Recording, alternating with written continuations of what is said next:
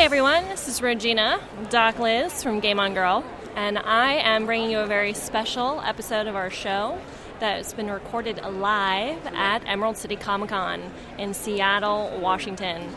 I've been here at a booth with the Meaner Geek, Adrian Hunter, who is a big supporter of the show, and I've known through the podcasting community for several years now. We finally got to meet in person. It's been fantastic. So the show is several different interviews with a lot of different people and some fantastic content. So I hope you all enjoy this very much, and thanks for tuning in. So hey everybody, it's Regina, Game On Girl, and I'm here at Emerald City Comic Con with Desi Desire. Hello. Hello, thank you for chatting with us today. So give us some background. How'd you get started in cosplay?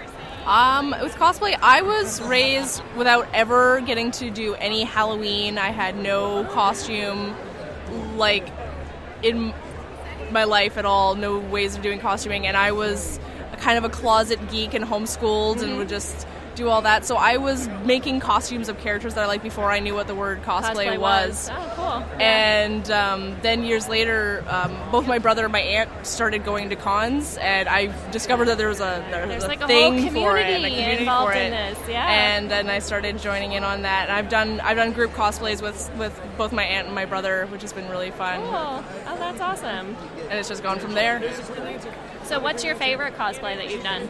That's probably an impossible question, but I'm going to it's ask anyway. It's a hard question. There's favorite characters. Like I have multiple versions of Spock and of Riddler. I have at least 4 versions of both. Nice. Because those are characters I really connect with. Right. But they're both fairly simple costumes as well, so I'm a lot more connected with. Right. With other costumes I've done that I'm more proud of. Right. That are a little bit Okay, more so elaborate. what's the costume you're the proudest of? I have to say I'm happiest with my Livewire because it's just really accurate, and I also really like my Captain Amelia from Treasure Planet because she's got the big coat and the cat ears and everything, and she's super fun to do.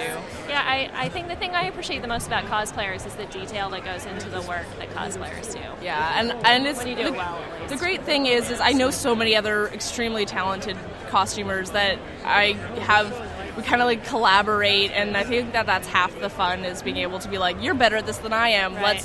Let's exchange our talents and teach each other and do all that as well. Well, that's a true community. When Yeah. you're both interested and you have a different skill set than they have and you can learn from each other, that's really a true community coming forward.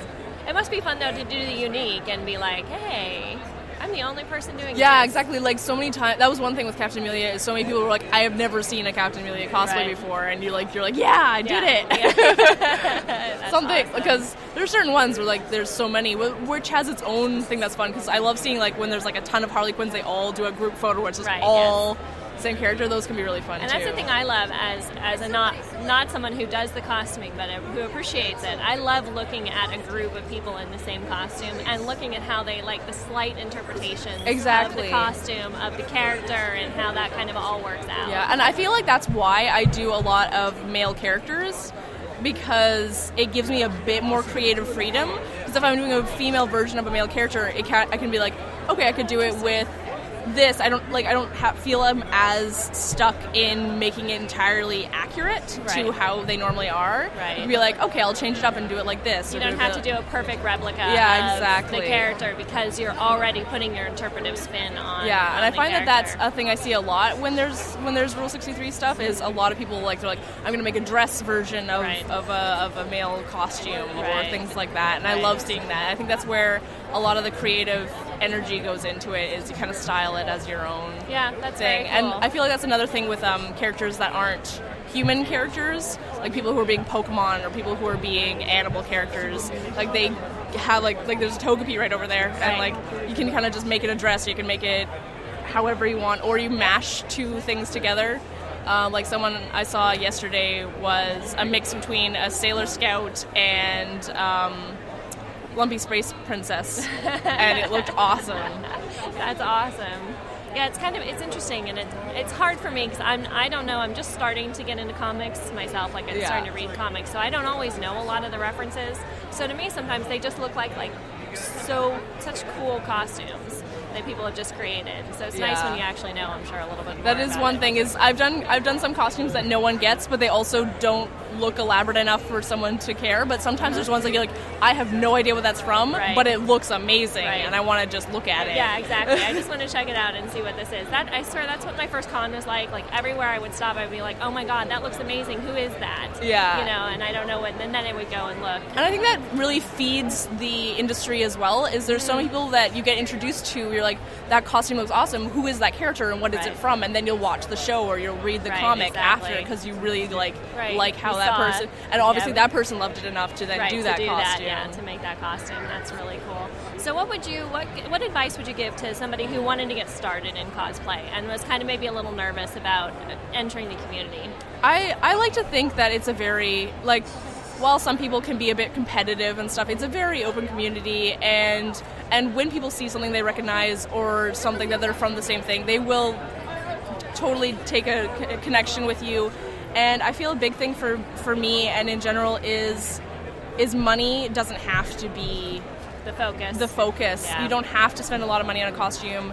If you don't make a lot of money, and if you want, you can like just focus like a year's worth on one costume and have an amazing costume, and it takes commitment, but you don't have to be like, oh, I'll never be able to do these costumes because it's so cost prohibitive. Because I've done a lot of costumes that I was like, I'll never be able to do that because it'll cost me so much money, and then eventually you either team up with other people who are really talented and they know how to save money on certain ways of doing things, shortcuts and things, and then also so if you have things that you can trade, or there's so many different ways to be able to make it happen. One of the things I want to point out, I mean, of course nobody can see because we're recording audio, but you're wearing basic black with your Green Lantern over it. Yeah. And that's a great way of like making your basic sort of work for different characters. Exactly. Right? Because pretty much there's so many, and the thing is you also don't have to make your costume. You can totally buy your costume or commission someone, and it's great. You don't always have to do it yourself. It's going to be fun either way, because I had help making my vest by someone who's way better at making vests than I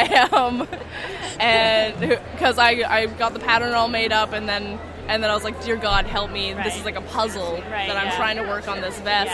And it's really nice having that. And then it's a lot of hunting. I know my brother, he's like somehow a wizard at finding all the costume pieces he needs. He'll go to a thrift store and he'll get his entire cosplay out of that, somehow just hunting stuff down. And it's a lot more hunting than it takes a lot of vision than anything to look else. at something and see and be like, okay, this can become this. And then you see some people who are so into thinking they have to make their own costume that they're like, I'll have to make my own pair of pants, I have to make my own jacket, and then you're like, well, you could just buy something and then work over that on top of that, because like I'm wearing a sweater that I got from Value Village and pants that I already had, and I painted over some boots that I'd had forever, and just kind of build on that. That's awesome. Well, thanks. So where can our listeners find you? I'm currently on Desi.ca, because I'm Canadian. That's where you can find me. So DEZI.ca is the best way to find me. And we'll have links on the site and hopefully a couple of pictures to share as well. All right, thanks. All right, I am here with Winter from one of our all-time favorite cons here at Game On Girl, Geek Girl Con, which takes place in Seattle for 2015. Your dates are October 10th and 11th. All right, so how are you doing today? I'm doing great, thank you. Excellent. How are you? I'm fantastic. I'm loving it. I love Emerald City. It is so much fun to be here. Yeah. But it's not as much of a community, I feel, as Geek Girl Con is. Well, we try. Yes, you do. You do, and you do a great job. So why don't you tell me a little bit about what you do for Geek Girl Con? I'm the manager of editorial services, which is a fancy title for I am the head of the copy team. Awesome. We write for the blog, we write all of the print and promo copy, we attend the con and attend panels at the con and do recaps of them year round. About the panels. Great. And what kind of content is the focus for Geek Girl Con? I mean, other than just geeks and girls, I guess. Well, basically it's a celebration of women in all walks of geekery. So women in STEM, women in gaming, and sci-fi and fantasy, and comics. Yeah. And you get some pretty big names coming in. We get We get some names. I would say our focus is not really on getting big names. Celebrities, right? Yeah, we have some featured contributors who are people that, you know, I've heard of before the con and would be excited to see. We've had Kelly Sue DeConnick a couple of times. We've had Susan Eisenberg, who voices Wonder Woman on Justice League. We had Jane Espenson. Yeah. I love her. She's great stuff. Yeah, I love her too. Yeah. But I'm a Buffy nerd, so... Me too. Yay! Yeah, I would say that probably the Geek Girl Con focuses on celebrating and giving a voice to people who haven't necessarily made it big yet and haven't necessarily got that big platform. Right, so they don't have the place to have their voice heard as much as they might otherwise. So we have a lot of indie comic artists, a lot of up-and-coming people. We have a lot of... I would say one of my favorite aspects of the con is the panels, because I feel like the quality of discussion in the panels and in the Q&A is above and beyond any other convention I've been to. Like, people just get really in-depth into the topic, and like there's a sort of a level of commitment to learning and understanding. And to understanding, and I think that's one of the reasons why I've... in my experience of cons, one of the reasons why Geek Girl Con has risen is because it feels like a place of positive energy and positive community. And I really want to commend you guys for facilitating that, because I know it's not always a natural way for things to go in the geek community. Well, thank you. You're welcome. I think it came out of a group of geek girls who wanted to experience that community and who had that community among themselves, but wanted to make an organization that provided that space for people who hadn't necessarily experienced that yet. Right, that's great. So how have you grown? I mean, is this going to be the 4th or 5th year? 5th year. 5th year, fantastic. A big 5-year anniversary. Yes, that's fantastic. Yeah. So how has it grown? In terms of numbers, we have grown incredibly. It's even from year one, it's sold out, and then we've tried to do a measured expansion, because there can be this thing where cons just sell as many tickets as they possibly can, right? And it just becomes out of control and like too much for the space. And I think that with Geek Girl Con, we are adjusting our numbers up each year. Last year we had about 4,500 people over the course of the weekend. But like the aim is to not fill our space to capacity, because we want people to be able to get around. We want it to be friendly and welcoming to people who have social anxiety and people who are introverts and people who don't like being crammed up against 80,000 people. And like that's a cool celebration, to be in a room jam-packed full of nerds. It's awesome. But sometimes you just want the space. You want to be able to circulate. You want to be able to see what you see. Well, and if those conversations that you mentioned are your focus, having your panels that go in depth, that, you know, take the topics to a different place, you need a smaller group for that. Absolutely. Yeah, when you get the bigger panels are great. It's fantastic to sit in a room, like you said, with several thousand other nerds who are, you know, squeeing out about the same thing that you are. Yeah. But you don't get to have those conversations that are focused and deep and sort of reach into the topic and what it means. Absolutely, and I think that is a big driving force behind how we have slowly expanded. Yeah, well, that's good. I'm glad that you guys kept that in mind, because I think there's also that tendency where cons or groups or communities tend to be flash in the pan, where you grow too quickly, too fast, and it kind of fizzles out. And so kind of taking it as a measured growth, I think, is probably in your benefit for that, too. Yeah. Yeah. That's right. So what's your favorite geekdom? If you can choose, or a couple if you can. Well, I was raving to my partner yesterday about Buffy, because we mentioned Buffy already. Yes. Buffy is my core fandom. My very first fandom that I was involved in was Buffy. And in fact is the reason why I moved to the US. Really? Yes. Oh, that's interesting. Yeah. What a draw. Well, I met someone through Buffy fandom on the internet. Yep. The internet is a powerful place. Yep. That's 15 awesome. years later, here I still am. Yeah, well, Nothing wrong with that. Yeah, Buffy's great. Buffy is one of my go-to fandoms as well. Yeah, people who love Buffy really love Buffy. They do, yes. I have a friend who has a theory, and she says people are either fans of Buffy or The Wire. She's like, it's one or the other. Really? Because I love both. Yeah, and I'm like, I don't know about that.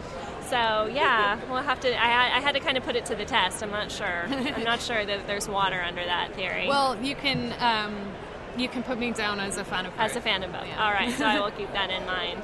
What would be your next go-to? Currently, I am big into Marvel fandom. Ah, awesome. So, yeah. Awesome. I just started reading Captain Marvel. Oh, yeah? Just started. And I started with Kelly Sue DeConnick. She was on our show, I guess, a couple years ago now. Awesome. And so I started with her books. So, and I'm loving it. It's pretty fun. Yeah, I just met her. Yeah. Nice. I walked from her booth, and then we wandered circuitous route over here. And, nice. Yeah. That's awesome. She's a great personality. She's fun to talk with and a good person. So, great. Well, do you have any, teasers you can tell us about this year's Geek Girl Con? Any news or anything? Well, at the moment, we are currently just ramping up in our exhibitor and programming submissions. We have exhibitor applications are currently open. Okay. So if you have a geeky business or if you're a geeky artist who celebrates that's ready to women, go. Yeah. Yep. Please head to geekgirlcon.com and fill out for an exhibitor. Yep. When do you guys start accepting panels? Panels next Wednesday. Next Wednesday. Okay, good. Submissions Good to know, because we've been throwing some ideas around for a panel for you guys. So we'll see what might come up for that. Yeah, we've got some exciting stuff I think might be kind of fun. So. I've been thinking about submitting one too. So, awesome. Yeah. That's really cool. Well, if you do something on Buffy, let me know. I have a PhD, so it carries a little, weight with the doctor. So. Right. I'm so intimidated right now. We just hired a new copywriter, JC. She's awesome. And she's a doctor, and I'm super intimidated. No, she's a sweetheart. That's awesome. Well, thank you so much for talking to us. Yeah, thank you. Yeah. I am here with the Meaner Geek. What's going on around here? It's Emerald City Con 2015. Woohoo! So we have finally met in person. It's only been, I don't know, what? 2.5 years, something like that. Something like that we have been promoting each other's podcasts and checking out each other's shows. And having a great time doing both. Yes, exactly. So how's your con going? It is phenomenal. Yes, as always. Tons of people coming up going, what is that? Yes. I have to tell them it's Trooper Johnson. Yes. It's Vader's PA, and I talk about comic books, and I yell a lot. And they're like, oh, yelling? Okay. Exactly, because what kind of a geek doesn't like some yelling, right? For real. You get enthusiastic about things and you yell. It's all right. We like that. So what's been your favorite cosplay you've seen so far? Oh, goodness. There's been some really unique ones, and I was very happy to see those. They had Deadman from DC. I don't even remember the last time I saw a Deadman. And they had Taskmaster. He was great from Marvel. The guy who can just see somebody perform an action and then do it as well as they can. Oh, wow. That's awesome. Never see him running around. That was pretty cool. I would love that superpower. That's a good one. I'm going to have to remember that the next time somebody asks me that. What do you wonder is your superpower? Well, question. let me tell you. I have an idea for you right here. They had that. I've been rewatching Heroes. And they had because they're doing the thing, right? They're Reborn, yes, Reborn, right. And even Masioka's back. Yeah. Interesting. And so you've been rewatching it. And they had a character that could do that. All she had to do was watch it, and she would go out and kick major ass. Interesting. I don't remember that. I'll have to check. I was thinking about rewatching that too, but it started so strong. It did. And then it just sort of faded away. Well, the writer's strike really banged them. That's true. They were right in the middle of all that. They only had a half a season in 2. Yeah. They didn't know what they wanted to do with 3, but it just got way too... Yeah, everything got a little too crazy. Give me some superhero fights, man. Right, exactly. No, you got to talk about, the history of the Petrellis. Right. It bored me. Yes. But I finally finished the half season of 4, and it was okay. Yeah. You got to watch what's going to happen. You got to see it through to the end. What have you been catching up on lately? I have been... what have I been doing? I've just started reading Captain Marvel. Excellent. Yes. I will fully admit, as I haven't admitted on the show before, comics are not a real strong area of knowledge for me. I don't have a large basis. But Rhonda's a big Captain Marvel fan. Excellent. And she loves her, so I was like, well, let me check this out. She's a great character. She is a great character. So I started with Kelly Sue DeConnick's Volume 1 or 2? 1. Yeah. First 6-7 issues were kind of weak to me because of the time travel thing. Yeah. I don't take the time travel well. Yeah. So I kind of had to abandon it. And then they said, well, they're going to bring it back. I was like, good chance to revisit it. Right, yeah. Okay, cool. Well, I'll see how I feel about them as I kind of go. So far, I'm enjoying it. Good. I've been doing a lot of mobile gaming. Has been kind of my big thing lately. Yeah, and board gaming with my friends. Oh, I've been playing these awful games. Just awful. Like the ones where you're supposed to pester your Facebook friends to help you play. Yeah. And I never do that. I only pester my Facebook friends that already play the games because they've pestered me about them. But well, fair is fair. Fair is fair. What was the one I had been playing? There was a couple that I had played that were pretty good. So there's a Sherlock mobile game. There is? Yes, for the series. Well, like Cumberbatch style Sherlock? What? Get out. You can look at the icons. What do they do with that? Oh my god. And I haven't started it because it has like video clips you need to watch and stuff. So, okay. But I want to play that one. And I was playing Spellfall, but I finally gave it up. Spellfall is like it's like a Bejeweled game. Oh, but it's an RPG Bejeweled. So you have weapons that you upgrade that make you do more damage. You're actually fighting a foe, and there's a whole storyline that goes through it, which is really fantastic. Well, that is a twist on a casual mobile game. It is. That almost never happens. Yeah, so they have a story, it has armor and weapons. The problem is it takes you forever to kind of get to the end of it unless you want to spend lots of money buying gold. So wrong answer. Thank you for playing. It takes some time. I did get through it eventually without spending very much money. Yeah. I saw that expression. I'm kind of glad this isn't a video. I would have totally given myself away on that one. Well, they did the same thing to me on Marvel. Yeah. The Avengers Alliance. The Avengers Alliance, the same thing, You get to a point where, you have to put the money in. I was like, no, I'm not buying Rogue. Yeah. God. Leave me alone. I just want to fight. Look, there's an AIM guy. Let me punch him. Right, exactly. This is what I want to do with this. I want to take him out. What else is going on?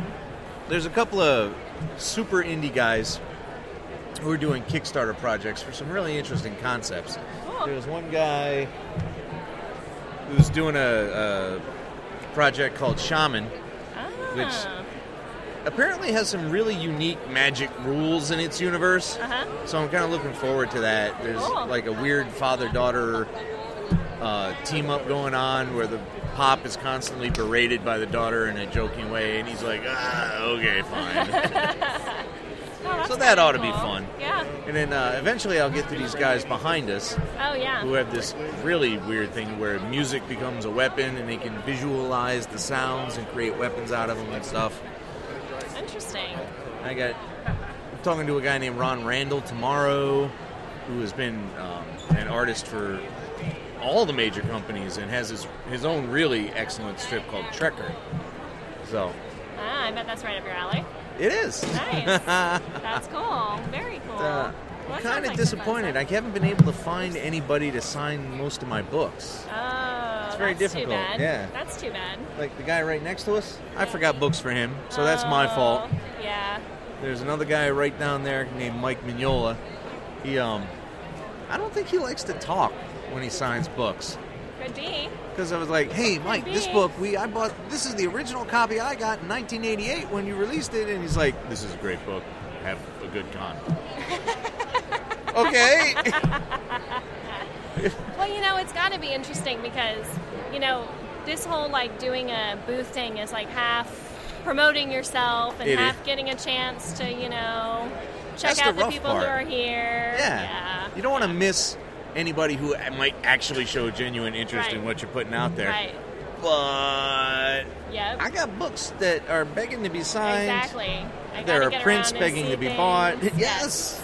Yes, exactly. There's a lot of stuff going on that you have have to get kind of moved around to. And it totally destroys your panel going capability. Yes, absolutely. I was thinking about going to one tomorrow morning, and I'm like, I don't think that's going to happen. Which one? One about defending your kids when they like games, like to parents who don't like video games and things like that. I didn't see that in the list. It's by a group called Pixelkin, who we've had on the show before. I've seen their ads around here, yeah. They're all about sort of family and gaming. Oh, good. I'm actually going to try to talk to one of their writers tomorrow, too. So hopefully we'll get all that in there. Yeah. And we got a little co-op thing going on this morning with Geek Girl Con. Yeah, that was pretty cool. Yeah, we both got to talk to Winter from Geek Girl Con, and that was awesome. And that's a great con. I know that you're on the East Coast, so I know coming out here is probably once a year is understandable. But Geek Girl Con is pretty fun. It's a lot smaller than this is. The smaller ones are very useful. They are. Everybody gets time for everything. Yeah, you get a lot more networking that goes on. Yes, take it right. You get a lot. You get to see a lot of people. I gotta find some smaller cons though, because this one got taken over by Reed Pop this year, and it worries me just a little bit. Yeah, it's a little corporate feeling this year. Yeah, different than it has felt in years past. If they do what they did to New York, then eventually they're going to they're going to have to actually separate out the comics from everything else in the universe. Yeah. Separate it out from the gaming, and New York's got a monstrous gaming floor. It's crazy. Intel's sponsors it, and a couple other video card companies sponsor it, like AMD, Nvidia. But it's just like, you've got 150 people playing games when there's stacks of comics just over there. Right, yeah. People buy entire weekend passes, like VIP passes, like, I'm going to play Hearthstone right now with everybody I know. Right, like, why aren't you just doing that at home? I guess there's prizes, maybe. There could be notoriety, esports, et cetera, there's that. So interesting. Well, cool. Well, thanks. I'm so glad that we got a chance to finally chat. It was great. And get to you on the show. I'm here with Adrian from Geek Girl Con. And why don't you tell us a little bit about what you do for Geek Girl Con? So I have been with Geek Girl Con as a volunteer since the beginning, and I was kind of a volunteer at large for a couple years, and then I was the manager of editorial services for 2 years, and I've recently stepped back from that position, and I'll be stepping into a new position soon to be announced. To be announced. Ooh, it sounds exciting. Yeah. That's fun. How did you get involved with Geek Girl Con? I actually was at SakuraCon in 2011 with my daughter, who's a big anime and manga fan, and I saw their table and just knew that was where you needed to be. Yep, awesome. Exactly. Awesome. And so I stepped in where I could and tried to help out from the beginning. I like to be behind the scenes on things. Some things I come to, like Emerald City Comic Con, I like to be one of the fans. And out and about and doing the floor and stuff. But then, well, you're in cosplay today. Yep. So that's awesome. Why don't you tell our listeners what you're dressed up as? I am a Kellis Amberly zombie bride. That's from the Newsflesh series by Mira Grant, who is an alias for Shannon McGuire, who's here this weekend. So that's why. Nice. Did you get a chance to go by? I did. And she loved it. Pictures? Yeah, Awesome. and that's she, great. and so I got to talk to her a little bit about it. That's fantastic. Take some pictures, get some books signed. Well, I've been to Geek Girl Con twice. Okay. I went this past year. We're planning, my co-host and I are working on a panel, so nice. We're big fans of Geek Girl Con. And one of the things I'd asked Winter about, I'll ask you about too. I feel like there's a really strong sense of community at Geek Girl Con. Would you say that you think that's true? I think that's true. There's a strong sense of community on the staff, and we try to make the entire organization and community of Geek Girl Con be a community. So we have our website, and there are people. We have our annual convention, and there are people who can come to that, but not everyone can come to that. And so even through our website, we try to make it feel like other people can do that. We strive with that with our social media. I know Christine Hassel, our social media manager, strives for that as well. And I think we've succeeded. And I do think we've succeeded, and I I get that feedback from people, and we're always trying to expand our community as well. Get more people. Get more people, not just in the, we want more people, but, we came from a place where not every con is always safe for every person. Yes, exactly. And we want to have our con be safe for every person. Yeah. And there are people who still don't know about us, who were exactly who we want to come and be safe in our community, who are very geeky, very interested in comics or in gaming or in science fiction, fantasy, literature, these sort of things that we try to, the geek stuff. Yes, exactly. That you want to make sure people feel they know it's okay to be fans of. Yep. Yeah. Well, that's awesome. I think you guys do a great job. Oh, well, thank you. I really do. I've been to several cons, and I really feel the community shines at Geek Girl Con. So. Well, we work really hard for that. It's so gratifying to hear that, because we do really spend a lot of time and a lot of effort to do that. And we're all volunteers, so, it's... Yeah. And it shows that you love what you're doing. I think that comes out in the con. Yeah. So what's your favorite geekdom? If you can pick one. I know it's hard. I think I am originally a nerd, kind of. I'm still struggling with the difference between the two. But, but I really identified as a nerd. I was kind of smart in school. I read a ton of science fiction and fantasy to begin with. First con I ever heard of was Dragon Con back in the 80s, and I wanted to go, but I was 12. And my parents were like, "You're not going to Atlanta for what the heck is hang this?" out with a bunch of people you don't know. Yeah. Dressed up as I don't know what. Yeah. Yep. Yeah. And and I kept reading, and reading was always very into that. And when I gamed. We got a Nintendo system. We weren't early adapters. My parents didn't they were much happier with me reading books than playing games. Right. But, and... Each has its place. Yep. And so I remember playing, I think it was called Castle Quest or something like that at the time, which no one ever heard of and no one ever played, but it was my favorite game and I loved it. And of course Tetris, because who doesn't love Tetris? Yes. And then from that gaming, when I met my now husband at the time, he really liked computer games, and so I played a lot of computer games because he had them. Right. And he had a computer, and I didn't have a computer. What games do you remember? So my favorite, probably one of my favorite games of all time is Dungeon Keeper. Okay, yeah. Which is so old that you can't even get systems to play it anymore, because you can't even, at this point, systems won't even recognize the code. Yeah, they're built on completely different engines. Yeah, and for a while, even though they were sort of beforehand, we could what's that called? You kind of alias. Alias it, and we can't. Not that I've done that. Okay, I totally have. Yeah. Oh yeah, I played it right up until we couldn't make it work anymore. Yeah. And I will admit to being a World of Warcraft person. I do. Me too. I played for years. I took about 4 years off when we had a big move and a big change in our lives. And I'm a scientist, so that does put me, I think, firmly in the geek. Yeah. I will give you the big spiel. So I always say I'm a scientist. What kind of scientist? I'm a chemist. I'm actually a physical chemist. So I look at, and within that field, I'm an NMR spectroscopist. Oh, wow. So it's like MRI. In fact, MRI came out of NMR. And instead of looking at water in the body and get an image, I look at atoms and molecules and get a picture of what those molecules look like and how they're interacting with each other. Wow.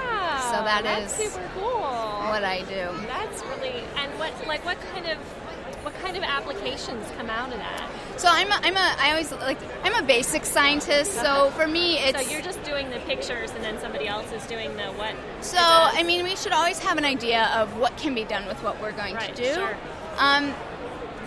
But one thing that's a little sad in science isn't always used to be that way. You used to pursue knowledge for the pursuit of knowledge. Right, yeah. And now, if you can't apply it in some way, it's awful hard to get. Yeah, there's a lot of more corporate sort of drive to and just how do getting you market this and what are you going to do with it. And how do you get them, and just to get the money to do research to find things out. So you used to do research just to, answer questions and find out more about the world, but now we can't so much. So I look at proteins and their associated biominerals.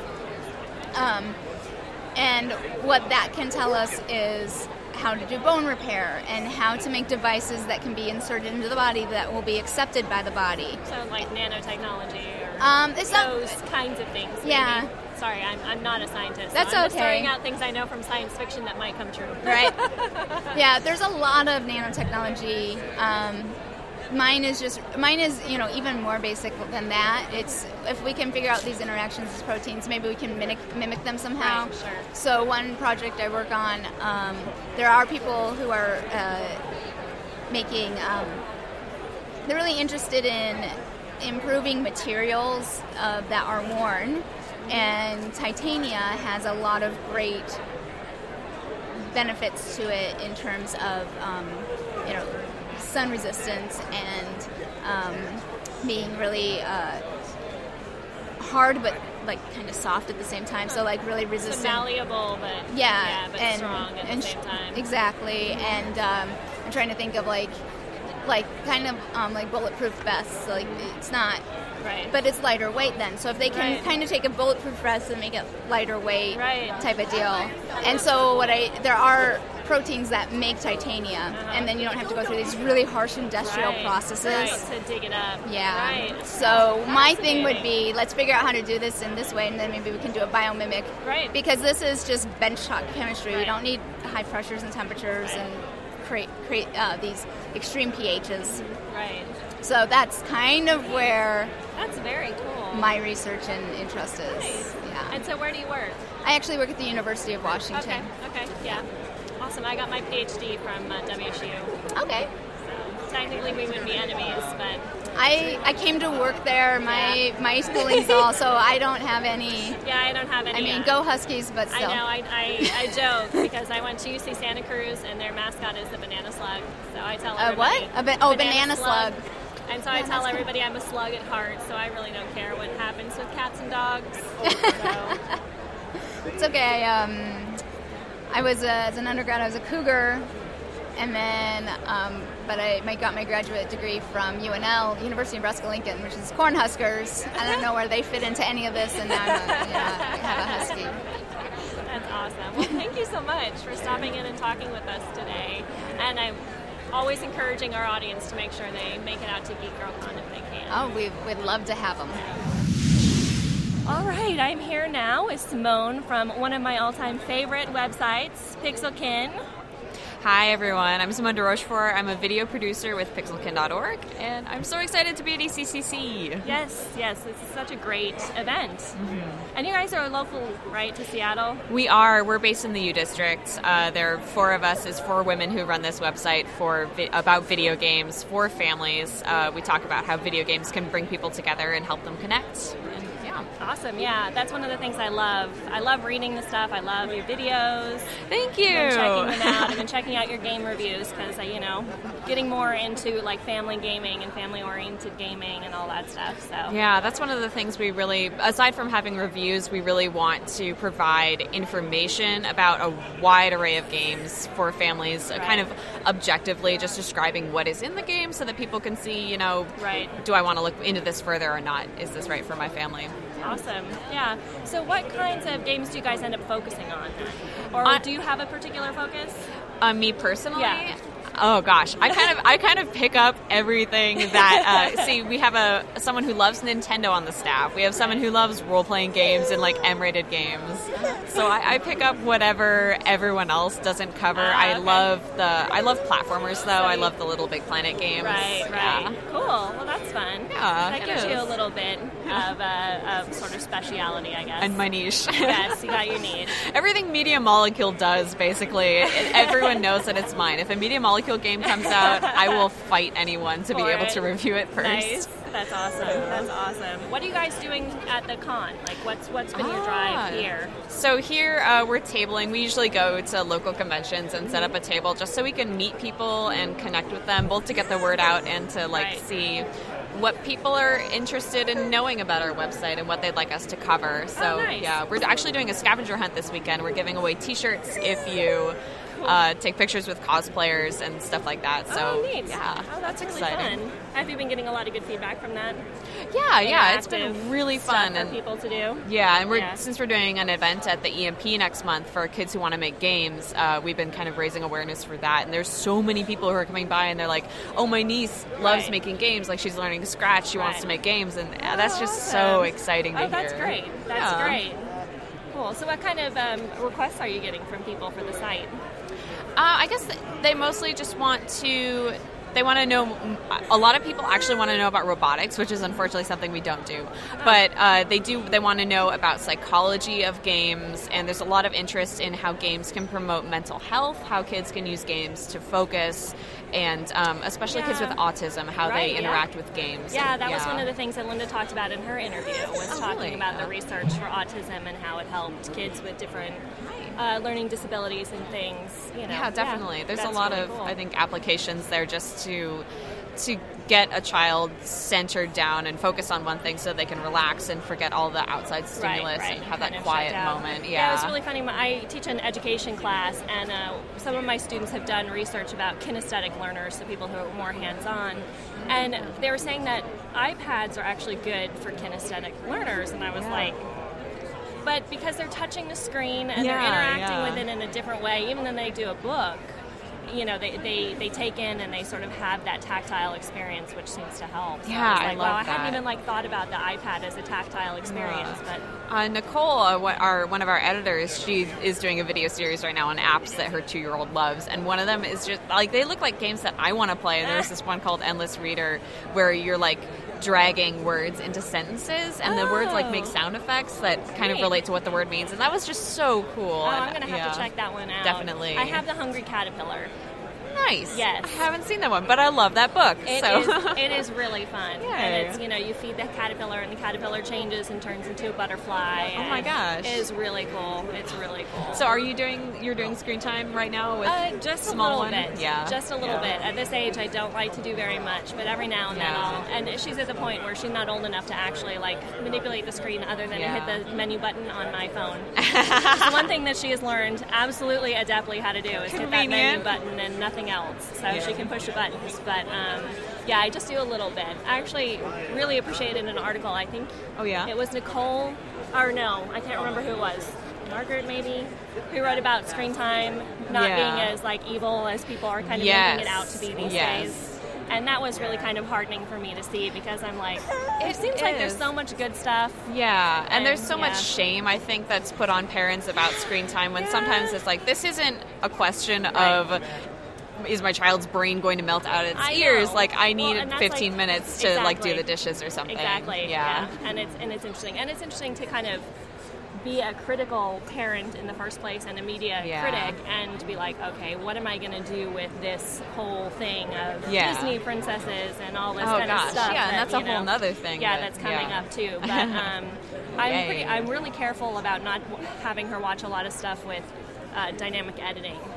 Oh, really? I don't like, if I let her watch TV, I want it to be something that's more static. So I tend to go to my Amazon Prime account and watch the old Mr. Rogers.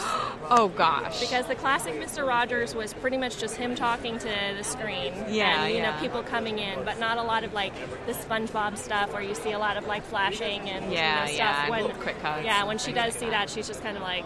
And you can see, like, the melting beginning, like, oh, okay. Like... check out, which is okay, because everybody needs to check out, especially I think sometimes with the kind of development that goes on so For early. Sure, there's so much to take in. There is, yeah. So. They're fascinated just looking at spinning mobiles. Exactly. This is the whole TV thing. is another league. Yeah, and when we're out and about, sometimes we'll be in the restaurants and there'll be a TV on, and it's like, you need to eat now. And she's like, hi, oh look, there's a TV over there. They're so attracted to it, It is, yeah. I mean, we are too as adults. I know, exactly. It's hard to look away from screens. Yeah, but that's one of my things is that I think that, like, I don't like absolutes in general. I mean, that's one of the reasons why I study gender. I want people to understand it's not absolute. Exactly. And I think no screen time as an absolute creates that, like, if you say no sugar, all they want is a lollipop, right? So no screen time, all they're going to want is screen time. So I feel like it needs to be a choice among many. things to do. So. And that's one thing that we really want to encourage parents to find their own way of managing their screen time. We're not going to say this X amount of hours a day. And this kind of interaction and all that kind of stuff. Every kid is different. Every family's different. So, exactly. Yeah. Well, awesome. Well, thank you so much for talking to me. Yeah, and check out if you guys. I've already I pimped Pixelkin before, but make sure you guys go and check them out. Yay! Have a good ECCC. Yes. CC. All right, I'm here now with Simon and Eliza, and they're going to tell us about Problem Glyphs and Black Hole Wizard. And you guys may remember Simon from an episode of, almost 2 years. Almost 2 years ago, about Privateer Press and, I'm forgetting the name of the game right now. War Machine Tactics. How could I forget? I don't know. I don't know either. That's what happens on the third day of a con. It's Sunday. It's your okay. head just goes somewhere else. So why don't you tell us about what you've got going on here? Sure. So at Privateer, I've been working there as the marketing coordinator and also as a staff writer at times. And I've been doing RPG writing for a really long time. And actually, about the time that we were doing the War Machine Tactics Kickstarter, I had started doing some world building just in my spare time. I was going to run a D&D campaign or something. Kind of a very 70s sci-fi fantasy, a lot of current doom metal I've been listening to at the time. And so incorporating the music you were listening to into your writing. Yeah, that was a really big influence, like some bands like Sleep and Electric Wizard and, of course, Black Sabbath. Right. And that whole kind of retro 70s heavy metal aesthetic. Cool. And I wanted to make a game set in that world. And as I was doing my world building, it kind of grew out of control. And I realized I had a much bigger setting than I didn't really want anybody else playing it. Right. So moving from tabletop RPG, I was like, maybe I'll do a comic book. And that's when I reached out to Eliza here, who I knew would be a good match for the project. Awesome. And you guys knew each other already? Yeah, we had worked on Unhallowed Metropolis together, and we know a lot of the same people. So yeah, it's the Seattle nerd goth scene. It's a Venn diagram, but it's almost just a circle. So we've known all of these same people for like 15 years at this point, and had probably met each other multiple times, and just that makes for a good community, good solid community. Yeah, no, for sure. Yeah, and it's a great way to build. So did you already have the kind of look artistically that you thought would work? I guess Simon thought so. Yeah. I definitely am. I pull my aesthetics a lot from I grew up. My father. Let me start over. My father's a science fiction novelist and a major nerd from the golden age of sci-fi because he's quite old. And sorry, Dad. And just throw him under the bus. So he grew up. I grew up with this household that was just full of Vaughn Baudet and heavy metal and R. Crumb, Zap Comics, all of this old Mobius, Inky Bilal, all of that really old stuff. And he wasn't really interested in the newer comics, so I have this sort of weird kind of time warp in terms of my artistic influences. And I think that's exactly what appeals to Simon. We sort of see eye to eye on that. Oh, that's really cool, and that's really different. I mean, that's kind of a very unique perspective to take. It's weird, yeah. And a lot of people are a little disturbed by it. And my father, of course, is very proud of me. So, as he should be, I'm sure. But that's great because that kind of incorporates. I love projects that incorporate multiple facets of people's personalities. Yeah. And that kind of blend that. I think that's part of what, especially in graphic novel and comic book form, really makes a lot of indie stuff unique, is that fact that people are able to mix who they are in different aspects of their personality. I'd say the two major influences on the design work that I've done so far have been Egon Schiele and Frank Frazetta, which is sort of a weird marriage, but there's a lot of that sort of, since a lot of it takes place in zero gravity, we have that balletic motion. Right. And it's an interesting compositional challenge trying to arrange bodies in a place where gravity does not exist. Right. So, and Egon Schiele did that in a lot of his portraiture. And the wizard has that body type too. He has that sort of stringy runway model build. Nice. So, well, give us a little synopsis of Black Hole Wizard and give us an idea. Sure. The soundbite of it. Black Hole Wizard follows our protagonist, Kutaiba of Alanskape, because I wanted to have as many apostrophes in my character's name as possible. I gave him so much crap about that when I read the script. Yeah. Who is a black hole wizard, which is sort of set in our maybe the future, maybe the distant past, doesn't really matter, far depths of outer space and time. And he has, as part of Black Hole Wizard training, he knows how to summon the demons from the void in between stars, which may also be the void in between neurons. So, awesome. Our first episode sees him summoning the demon Alistair for purposes that will become clear as the issue in the first 6-issue story arc goes on. It's a little complicated. I don't want to spoil anything just yet since it's not out yet. Right. Yes. But a little snapshot. Yeah, Kutaiba is going to summon Alistair, who is a very powerful demonic entity from within black holes. Essentially, that's sort of in our cosmology, the hell or the abyss, or maybe the afterlife. It's a little unclear exactly what that is. Yeah. Can be accessed via black holes. And his summoning doesn't go exactly as planned, and the consequences of that will see him chasing Alistair across the universe, exploring some new and interesting worlds and destroying them almost every issue. Cool. So it might be my own reaction to a lot of really careful world building at Privateer over the years, and that I think in the first 6 issues I made 5 entirely new worlds, cultures, and societies, and then destroy them in the most gruesome ways possible. So. Well, and how is that for you as the artist, that he's taking this imagination and creating world upon world and tearing them apart at the same time? Well, it takes him a few hours to write a script. It takes me several months of concentrated labor, which is an interesting. I mean, it's sort of this time dilation thing, because the script is this kind of porthole into a much, much bigger fractalization of the story. So, I mean, I'm very inspired by the void and sort of the concept of black holes and deep space. And I come from a hard science fiction background, so I immediately thought of deep sea creatures and animals that survive under intense pressure. And of course, in this case, we're looking at animals that survive under absolutely zero pressure. But I took the same kind of the opposite side of the same spectrum, right? So, and we're dealing with sort of the micro-macro facings in design work with even the script, so I wanted to mirror that in the artwork. So for inspiration in designing demons, I went to sea creatures, in particular those who live in abyssal depths and who have photophores on them. So each demon is covered in photophores, which not only look really cool, but make them into living constellations, and also allow them to hide on the background of the stars. So there is this there's this sense of sort of stealth, so cool. At the same time as the sort of the glowy effects that we love to see in comics like this. That's such a great combination of using your environment and kind of playing off it and taking it to like a whole new place, which is what you're supposed to do, right? I'm kind of obsessive about system building. I want things to make internal sense both visually and theoretically. So, for example, Alistair's mask, it's never really determined whether it's a mask that he's wearing or some sort of a chitinous thing that's protruding from his skull. I designed it by taking the squid of a Humboldt, or the beak of a Humboldt squid that I have on my desk, putting it in front of my webcam and then mirroring the canvas and then moving the beak very slightly and taking a bunch of reference pictures of the symmetrical design that resulted.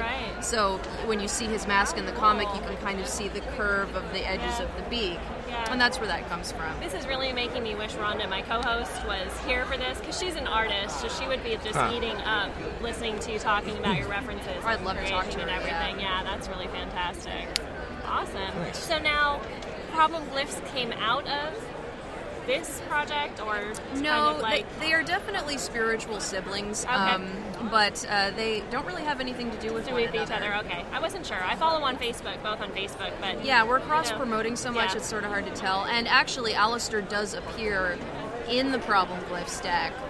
There is a card called "Finish Your Fucking Comic Book," and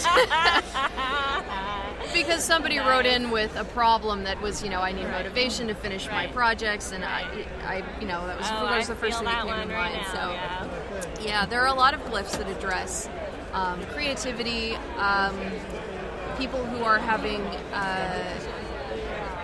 questions about their gender identity is another really big topic that we see a lot. And people who are dealing with oppression in kind of a general sense. Problem Glyphs is very much about millennial issues, I would say. Our audience is primarily people under the age of 35. Right, yeah. And actually, that's the people who've been coming by the booth mostly is younger teenagers, which is really fantastic. I'm glad to be able to talk to them. That's a great market to tap into because if you get them, hopefully they'll stay with you. They'll stick with us. They're really loyal, yeah. Yeah, exactly. And that's an interesting characteristic. And they have such fresh ideas that it's really helpful to have them in the audience submitting problems and giving me that feedback. You should probably explain what it is. Oh yeah, we've been talking about it. Yeah. Well, that was going to be my next question. It's Could kind you of give the blurb. It's sort of a visual take on sort of an advice column. It started out just as a post on my blog. I was looking for things to draw, kind of as a break while I was working on the comic book, and I posted, if you send me a problem that you have, and you can send it anonymously, I'll do a sigil for you. Right. And I use a program called Alchemy, which is a drawing program that's sort of designed to be kind of a brainstorming program for artists. So it has certain limitations built in, such as you can't erase, you can't hit, you can't undo. Oh my God! So it's like you're using pen and paper, where you'd have it and you couldn't undo it. You can't go back. I can draw white over black, and all of the glyphs are designed black on white. So that's sort of it is. Mentally it becomes different than just erasing something, and of course I can't hit undo, so there is a commitment to the lines. Right. And it does form a kind of a ritual concentration aspect, and different probably from what you're doing for the book in terms of the artistic. Right. Because the book is definitely more of a traditional drawing, because that's kind of what you have to do for comics. So this was, we're at over 150 glyphs now. It's been going for about a year and a half. Wow, nice. And it's been supported on Patreon for 8 months at this point. No, it'll be a year next month. It'll be a year? Okay. Nice. So it's been going really well, and the project seems to be just sort of expanding organically. But yeah, each glyph has its own accompanying problem that somebody sent in to me, so they form this, there's that duality again, they form this sort of, this pairing. And then the glyphs, as they are produced, come with titles. So if I feel like I haven't explained myself fully in the drawing, I try to add some description there with the title. And that's nice. Yeah. It's nice to give. Those are pasties, yes. Yes, they are. Thanks, they're not mine.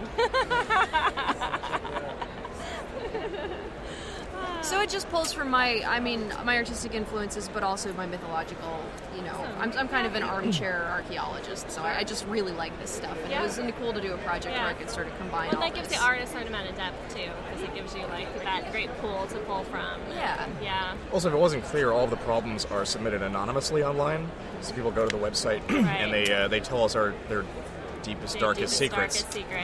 Yeah. It's a pretty heavy project sometimes. And it's free. People don't pay me for the glyphs. They submit the problem for free anonymously, and I just do the glyph and post it for free. So well, it's interesting. Oh, go ahead. Oh, I've just people have been asking about the project this week, and I've been telling them that Eliza basically provides an occult psychotherapy service on the internet. Yeah.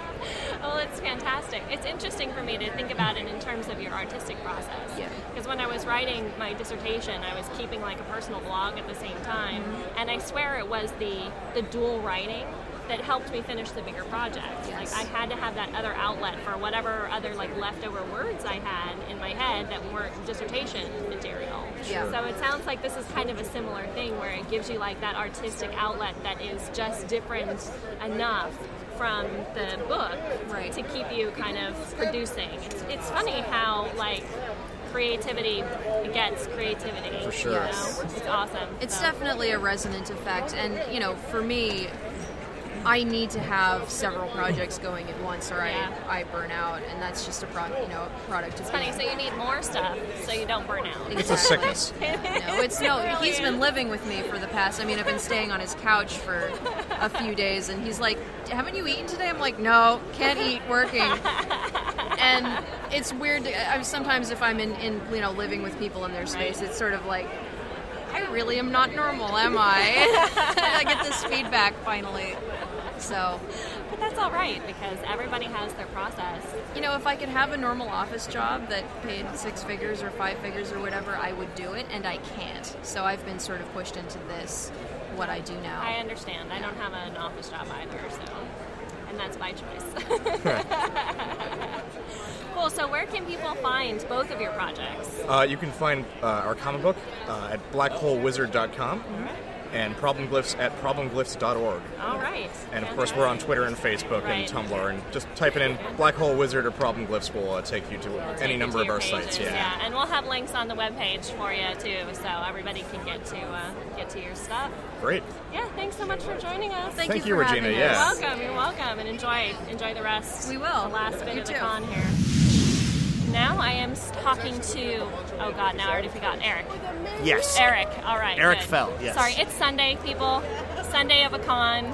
I have yet to be caffeinated, so I'm right there with you. This is going to be even more special.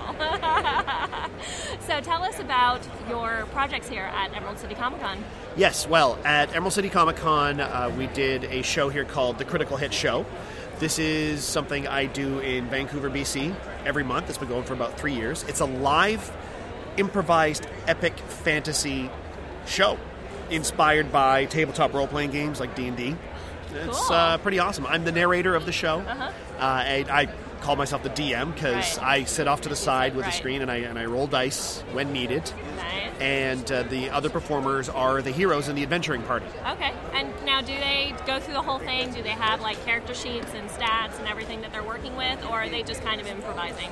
They have character sheets with them. Okay. And yeah, so when it's time for a skill check, I say, what's this skill, what's that skill, and we roll for it.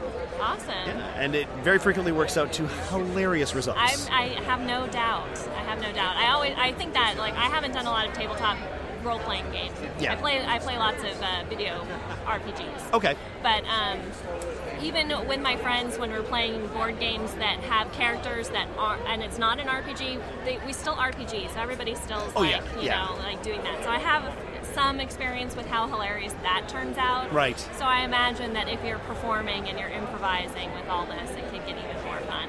Yeah, because our performers aren't sitting around a table. They're up on the stage interacting with the world and interacting with the audience. Yeah, awesome.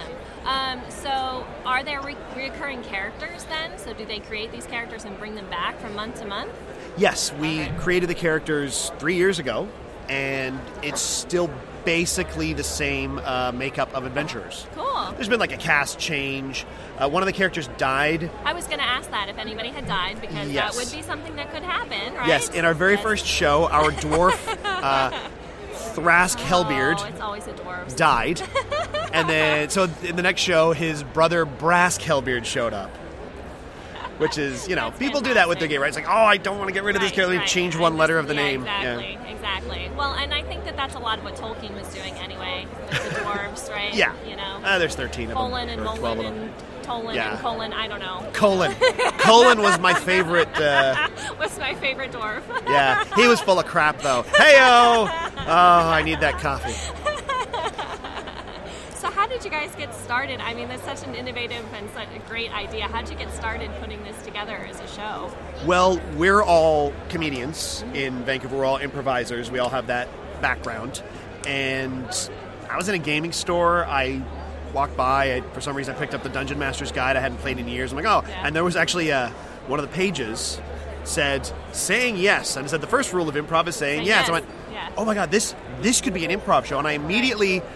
went into the store. I was in the store. I immediately went out to the back of the store because there were these people at tables playing. Right. And that's when they had their Dungeons & Dragons Encounters programs. And I just said, you guys got to teach me how to play D&D. Because I hadn't played it since I was 12. Right. And I did. I went, okay, this could work. Awesome. And I asked the people who I thought would have a good time doing it. And they were all available. And, it was... great. I couldn't be luckier with the cast that we've got. And I imagine it takes a certain amount of chemistry to keep amongst you guys to make the improv work. Oh, yeah. I mean, for the most part, we all knew each other beforehand. Ian Boothby, who plays our cleric, the cleric who's... What does he do now? He's an agnostic cleric who worships a god based on Pepsi. It happens. Whatever works. He's actually the writer for The Simpsons and Futurama comics. Oh, wow. For Bongo. And awesome. he got me into improv. So I knew him. Right. And then two of the other cast, Sean and Alan, right now I've probably been working with them for almost 10 years. Wow. And Barbara Beal, I'd known her off and on from the improv scene. But Joanna Gaskell, we brought on as a special guest. Mm-hmm. We'd never met her. She hadn't done a lot of improv. What she does is she is the creator of a web series called Standard Action. Okay. And she stars in it, writes it, produces it, edits. She's not here at the con right now because she had to fly down to LA because Standard Action is at LA Webfest, and which actually I was going to say, she'd be a really good person to talk to. Absolutely. And it is a D&D inspired web series. Right. She started out playing the same character.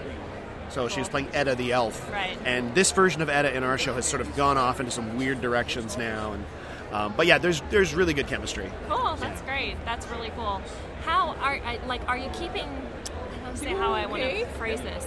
Are you keeping track of the story? Is anybody monitoring and seeing how it evolves or keeping a record of it? I am. Okay.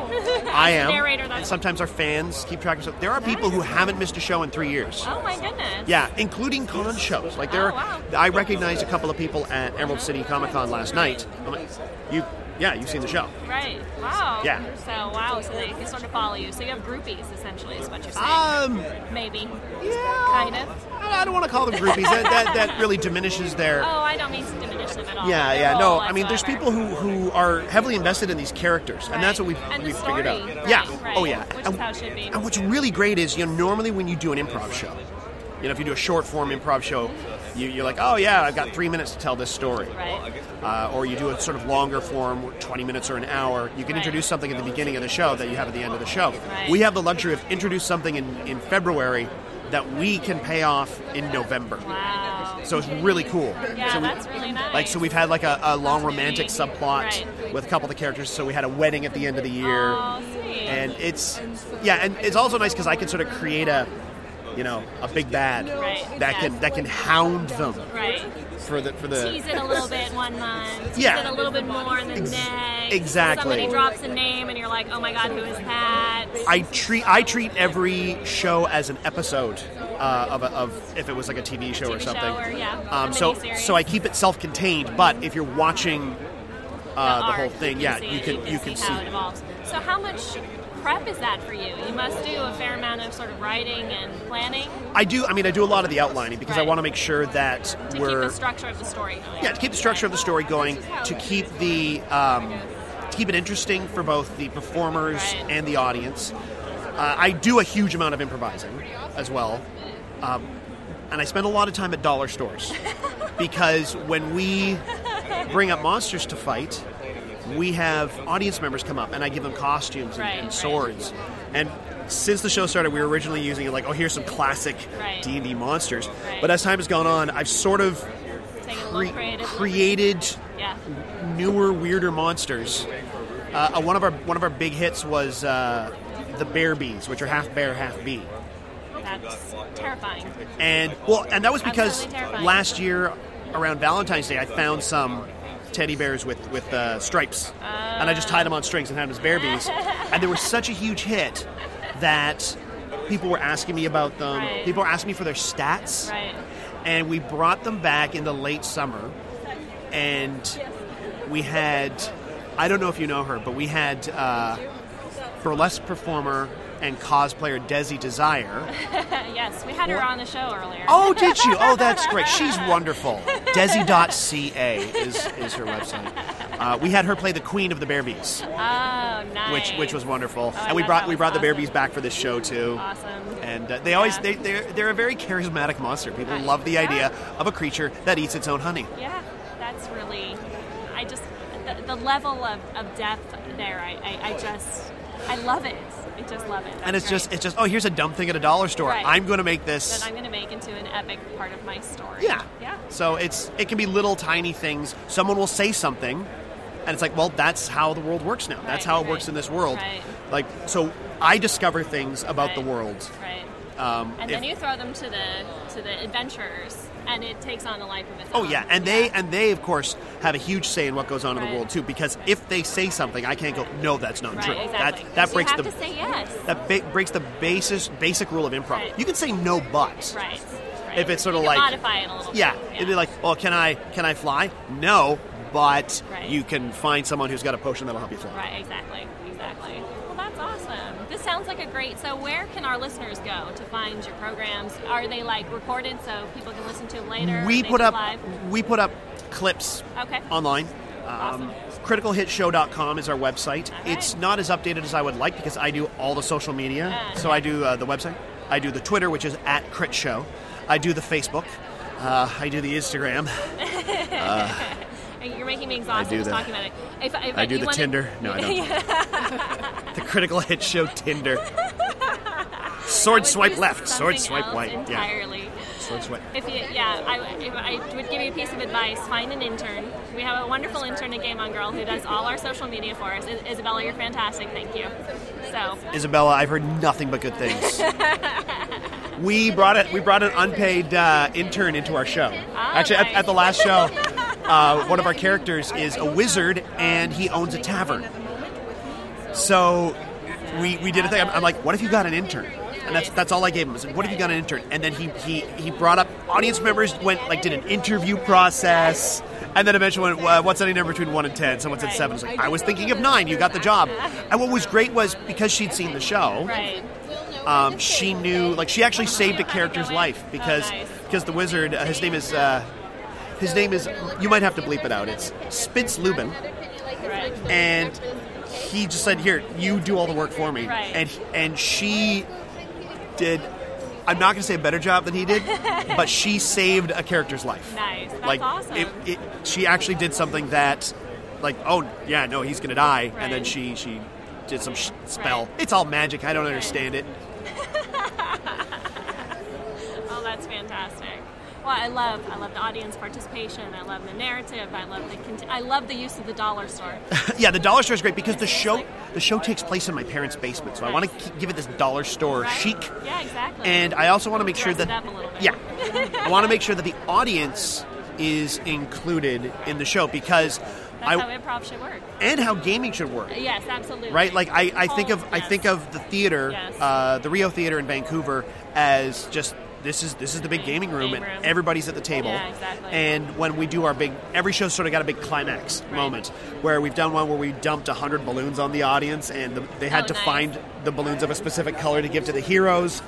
That's so cool. What do we do? At the last one, we had a swarm of pixies attack our heroes, so I put a tablecloth on an audience member and taped about 10 Barbie dolls to him.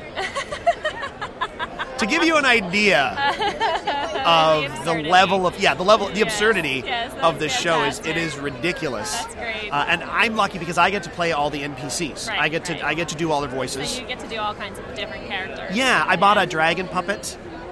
I used it in last night's show. It's a big hit. Yes. His name is Colin. He has low self-image. He's not a very good dragon. Nice. And there's Dominic Prumpet, who's also a puppet. He's a ghost. He's a wizard ghost.